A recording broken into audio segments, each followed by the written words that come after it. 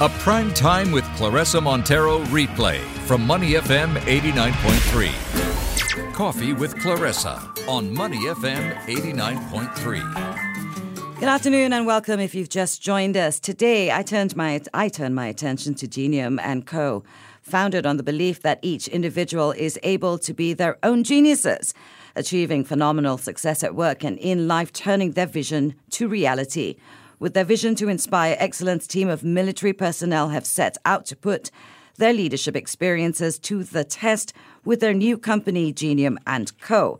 They aim to cultivate leaders through their range of leadership programs. With me today, two of the three partners, Ang Yao Chun and Fred Tan, co-founders and managing directors of Genium & Co. Welcome, gentlemen, to the show. Thank you. Thank you, Clarissa. This is an unusual treat for me. I don't usually have, two military type people in my studio unless they're following a minister. Okay. So this is the first time I'm interviewing people with military backgrounds, and this is interesting because clearly in Singapore we hold our military leaders in very high regard. You guys are ministers, you guys are CEOs of companies.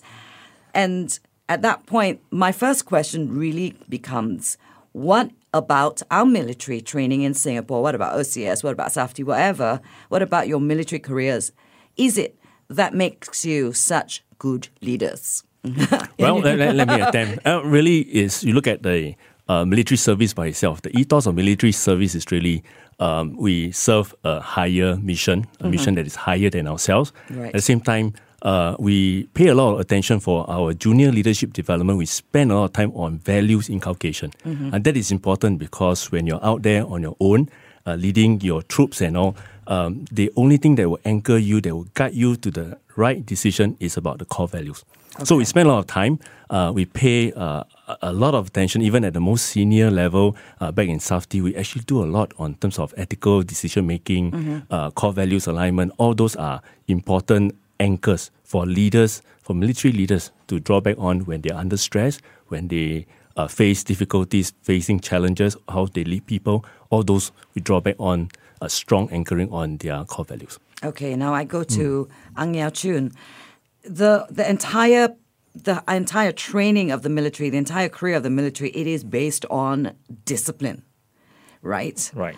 Either giving orders or following orders. And do you think that discipline, that mental discipline, that ethical discipline that Fred was talking about, when you apply it to the corporate world, what is the result?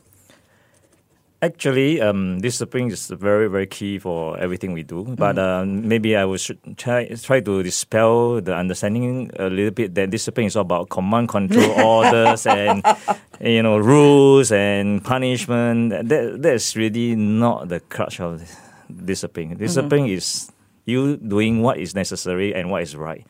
So, of course, the best form of discipline is someone could do what is right and necessary without even being told or being punished. But of course, in the establishment like the military, we have very structured way of ensuring things like discipline, because we operate in an environment whereby you cannot afford to fail most of the time. You cannot afford to just have your own mind, even if you're having fun for it, because there's a higher calling, there's a mission. Right. So discipline is of utmost importance, and it applies to any and every aspect of our life. Even for an individual, are you disciplined enough to eat healthy? Are you disciplined enough to? But you look pretty healthy to me, actually. You must have a good formula there. Yeah. So are you disciplined enough to get up and do the exercise, the necessary one? Are you disciplined enough to not even throw a piece of rubbish conveniently on the floor just because it is convenient for you, but it causes so much inconvenience for other people? So it applies in every aspect of our life. And it is really truly not about rules, regulation, punishment, and so on and so forth. It is a mental state, if I would. Okay. Yeah, and that's so important in the business world, especially when today so many things are moving fast, so many moving parts. You could get lost very, very quickly.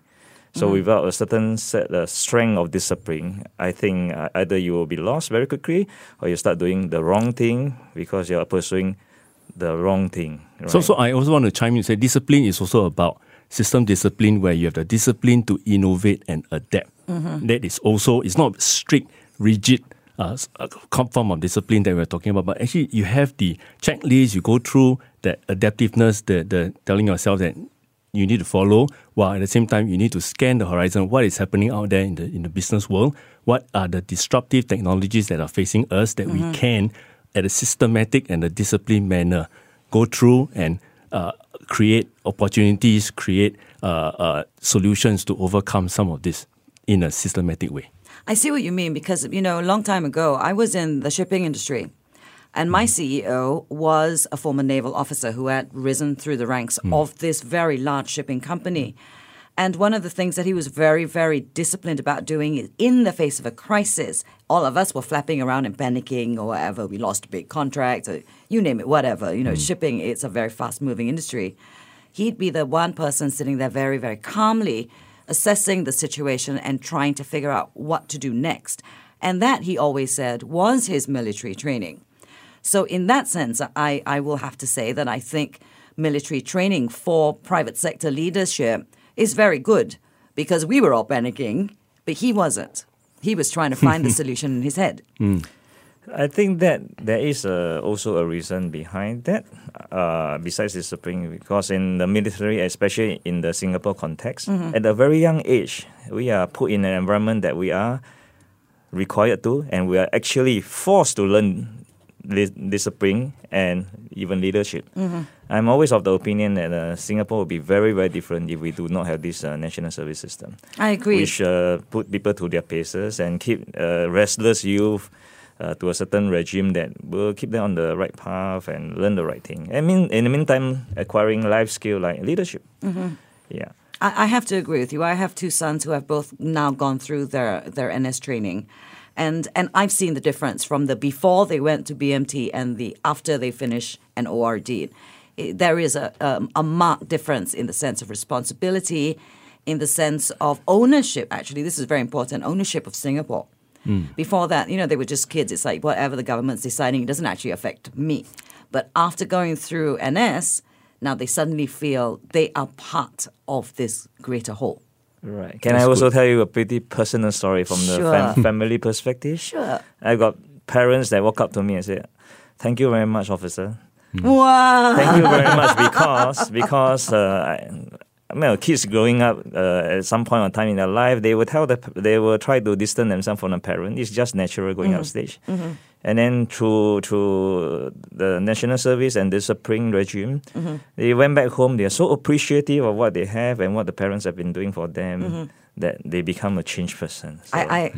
I've seen that firsthand, so I know what you're talking about. We are talking to Ang Yao Chun and Fred Tan, co-founders and managing directors of Genium & Co. Okay, so we've sort of covered why a military officer or military training would be good in leadership in the private sector. Now tell us exactly, what does Genium & Co. set out to do? What do you guys, when you started your company, what did you set out to do? What do you want to achieve?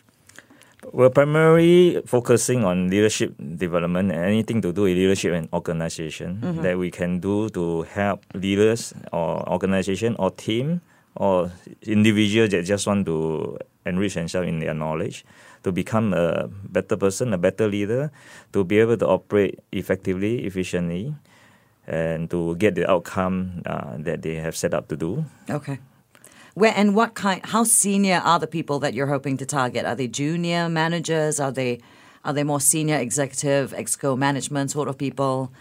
We have set out our programs to actually offer to individuals, to leaders who are leading teams and also at very senior level executives for C-suite level. So we have, based on our background, we're able to carve out and formulate 7 different programs targeting different tiers. Different tiers, that's right. Of seniority. Yeah. Okay. Yeah. Fred, while I'm still talking to you, what are the challenges, some of the challenges you faced as you were putting all of this together now that you've just started out? It's a brand new company. Yeah, well, in our former phase of our military life, we have teams helping us, supporting us in running day-to-day, even coming out with proposals and all that. But when you're on your own as a startup, everything is a one-man show. You must be prepared to roll up your sleeves and then work together. And everything is from scratch. So it is a humbling experience, nonetheless, to actually. Because you don't have your assistants yes. I don't have my junior secretary to officers. help me. Yeah, so we're on our own, down to the creating of slides, the content. It is a humbling experience, I must say. Okay. But nonetheless, I think it's useful because the more you reflect upon the content itself, the more you come out with what is required, then you can actually hold it and you can really own it when you come to the facilitation and the training. Okay, now this is a question that always interests me very much when I talk to startups. There are 3 partners, right? Yeah. How often do you fight? Do you fight over things, or were you all sort of in concert and you all had a very common vision, and there are no disagreements between you? There are discourse, there are disagreements, but I think end of the day we treat each other with mutual respect. That is the basis of why we got together, because we knew each other from SAF, and then from our working styles, from our background, we are able to look each other in the eye and say that I sort of disagree with this, and we are candid about it. And it comes across as if there's no rank pulling. We call I was going to there's ask no you rank that, pulling, Fred, right? because yeah. you all were 3 with different ranks, yes, right? correct. And your third partner as well, different ranks. Did rank ever come into play? Yeah, but I think it is also a partnership. When it comes to a partnership, everybody treats each other with mutual respect, and that is part of leadership itself. All right, we need to live what we espouse in terms of leadership principles and all that, and we strongly hold on to it, because end of the day, if you cannot, as a leadership trainer, facilitator, practice good leadership, effective leadership, then we are actually just not being effective. Faking it. That's right. Right, putting a facade. So end of the day, we think that, well, you need to live your values, you need to live your core values and hold each other accountable and treat each other with respect. Okay, so now you brought it up. You brought up effective leadership and stuff like that. What is your definition of good leadership? I'll start with Ang Yao Chun. A good leadership is someone having an ability to motivate a person, a team, or the entire organization, society, or country, whatever that size is, to be able to achieve a mission, an outcome that you desire in the best possible manner. So it involves motivating, it involves engaging, it involves having a clear vision, and it involves knowing what exactly that you set up, the team actually set up to do. Okay. So that's my definition. That's of your leadership. definition. Fred Tan, co-founder, managing director, co-managing director of Genium & Co. You tell me, what is good leadership to you? Okay, good leadership, to me, I summarize into taking care of the 2 M's. The mission itself, the objective, the performance that we need to achieve a certain revenue stream, certain outcomes, and also taking care of the men. Men as in our soldiers, the team. That's right. The 2 M's. All right. So it boils down to you need to balance both, because end of the day, if you continue to stress your subordinates, your employees to get the results, end of the day, if they burn out and if they leave you, then you're back to square one. So you need to really take care, and increasingly with in this digital world, the leaders really need to touch the hearts and mind of our followers in order to engage them, buy them in, seek ownership, and then work together in a collaborative way. Okay. Well, Fred, you were the head of the SAF Center for Leadership Development, so this has always been part of your job. Well, for 6 leadership is 6 always over years, that's right. what you did. And Yao Chun, you were the commander of the Elite Unit for Special Operations, the commander of the Commando Training Institute. So again, but training and leadership were very much a part of your everyday. So if a leader is listening, or a CEO or a manager or a general manager, whatever, is listening to you guys right now, and I ask you this, what are some of the traits that leaders should be looking for in a good leader when they're hiring someone? In my view, a good leader will have some, if not very clear idea of what is the purpose he wants to get out of life. Okay. What is his life purpose? Okay. Because that in The my life purpose. Yes, in my perception, it drives everything you do. I mean, it sounds like a big statement. In everything we do, there has to be a reason why we are doing it. Okay. Right. So that's the leader himself, the person. And then obviously once he's clear with that, the purpose, and therefore that leads to the mission, the task, and so on and so forth, the performance, the deliverer, then he will have to inspire upon his team, the person that he is leading, to be aligned to a certain extent. Not aligned as in do exactly like I said, Sure. think exactly that I do. Then that's not But going it to make a good helps team. when your team is sort of aligned and you have a commonality between the various members of the team. Right, let's say align in purpose, right? But the Right. method may be different. Your way, my way, and everybody else's style might be different, Sure. right? But we are clear. We are doing this for a certain purpose, and you're pretty aligned. And from the ethical point of it, our values has to be pretty aligned too. If you get a bunch of people that are very different in value, as in your core value, then very very quickly you're gonna find tension because that is right down to the core of it, what defines a person. Okay. So if we cannot reconcile this value and purpose, you're gonna have a lot of problems. So when we look at the leader, this is one of the questions that we always ask. What do you stand for? Okay, what do you want to do in life that it matters so much to you? And does that resonate with the people that you're What gonna basically personally drives these people, these individuals, is what you're talking about. lead? Right. Okay. Right. How about you, Fred? I would come from another angle to say that for leaders, you need to attend to three things. The character, which is your values, a bit to what Yao Chun said about your life purpose, what you stand for. The competence part of it, you need to know your stuff. All right. And then lastly, you need to have the drive, the motivation, and determination. When the chips are down, you are able to pick yourself up to continue to drive towards the objective. So I summarize it to be the character, the competence, and then last, drive. Okay. To be an effective leader. So we've had you guys have been around for what 3-4 months now. Yes. What's the 5-year plan?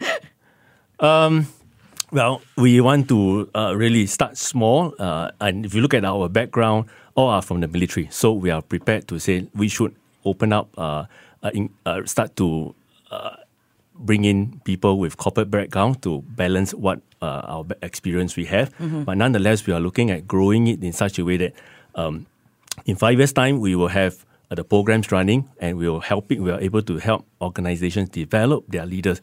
And going forward, the disruptive technology and the environment is going to change with employees expecting more from the leader. So it is the right time now to really pay attention to how our leaders are being developed, how our leaders can be more engaging, touching the hearts and minds to drive, align the efforts together towards the common objective. All right. Well, I look forward to being able to bring maybe next time all three of you in and talking about where Genium and Co. is down the road. All right. Maybe a year from now, maybe a year and a half from now, we shall do your review at that point. Without sounding too cliche, can I say that maybe we just want to make a difference? Okay. Make a difference to whoever that we get to touch, whichever organization It's never that we a get to help. cliche to say that. Right. And thank you so much, Ang Yao Chun and Fred Tan, co-founders and managing directors of Genium & Co., for coming on Money FM 89.3. And since we're just a few days away from Christmas, I hope you have a great, happy holiday. Same to you. Thank you. Teresa. Same Thank to you you. very much. To listen to more great interviews, download our podcasts at moneyfm893.sg or download the SPH radio app available on Google Play or the App Store.